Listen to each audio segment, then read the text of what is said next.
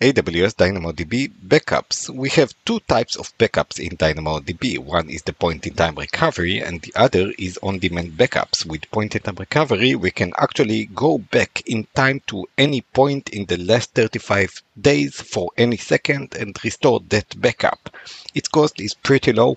It's $0.2 per gigabyte, and of course it then depends on how much data you have on your DynamoDB, and it continues. It's a continuous backup, an incremental one, and you can also export your data via this continuous backup to S3, which means that you can use tools such as Athena in order to query your data. And it's known that in DynamoDB, it's pretty hard for us to query the data.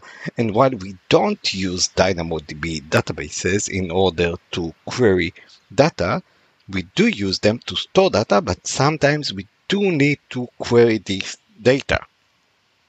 Which means that having such a tool such as Athena connect to the data that we continuously backup into S3 and be able to query it with standard SQL is going to be a super helpful feature by itself. So even if we didn't want the actual backup and all we want is to access our DynamoDB via Athena, we can use the backup with a single click in order to enable the point-in-time backup, and then we would get both a point-in-time backup and also the ability to query our data via tools such as Athena, simply because it's on S3.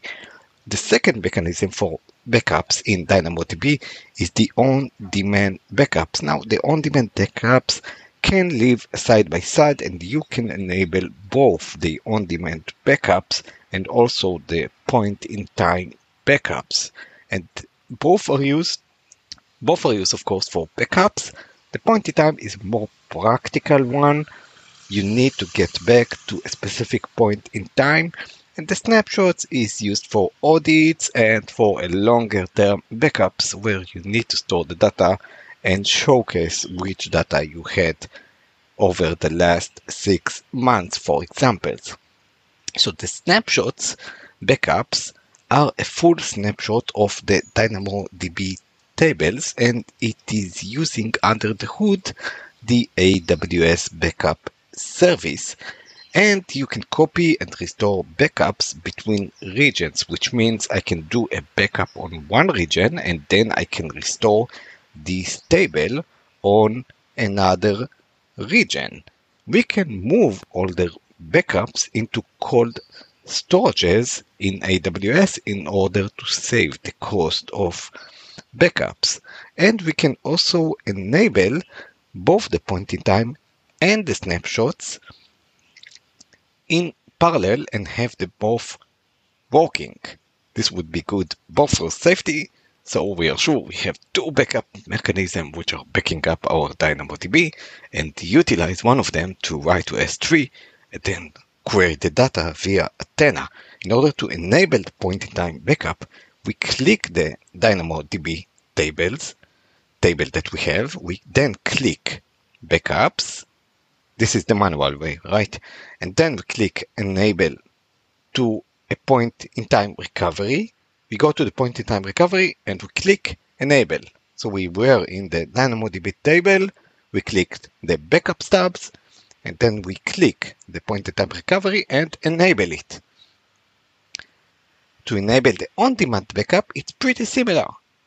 We go again to the DynamoDB table, and then we click create backup, and then we click on create on-demand backup. To sum it up, a point-in-time recovery is a backup of DynamoDB that we can enable either via automatic tools, just mark there that you want point-in-time recovery enabled true, and that's it. No zero configuration. You will now have backups for your DynamoDB table for the last 35 days. You need to do this for each and every table that you want, and you can go back in time to any second in the point-in-time recovery. The on-demand backups would take full snapshots of your database versus the point-in-time, which would be incremental one. You can use both types of backups. And of course, should not forget to actually practice restoring, because it's good to do backups, but on the doomsday where we would need to do the restore, we don't want to do this for the first time. Also, we want to practice, we want to be fluent in how to do the restore, and also we want to test the mechanism to make sure that we did everything right. So this was DynamoDB Backups.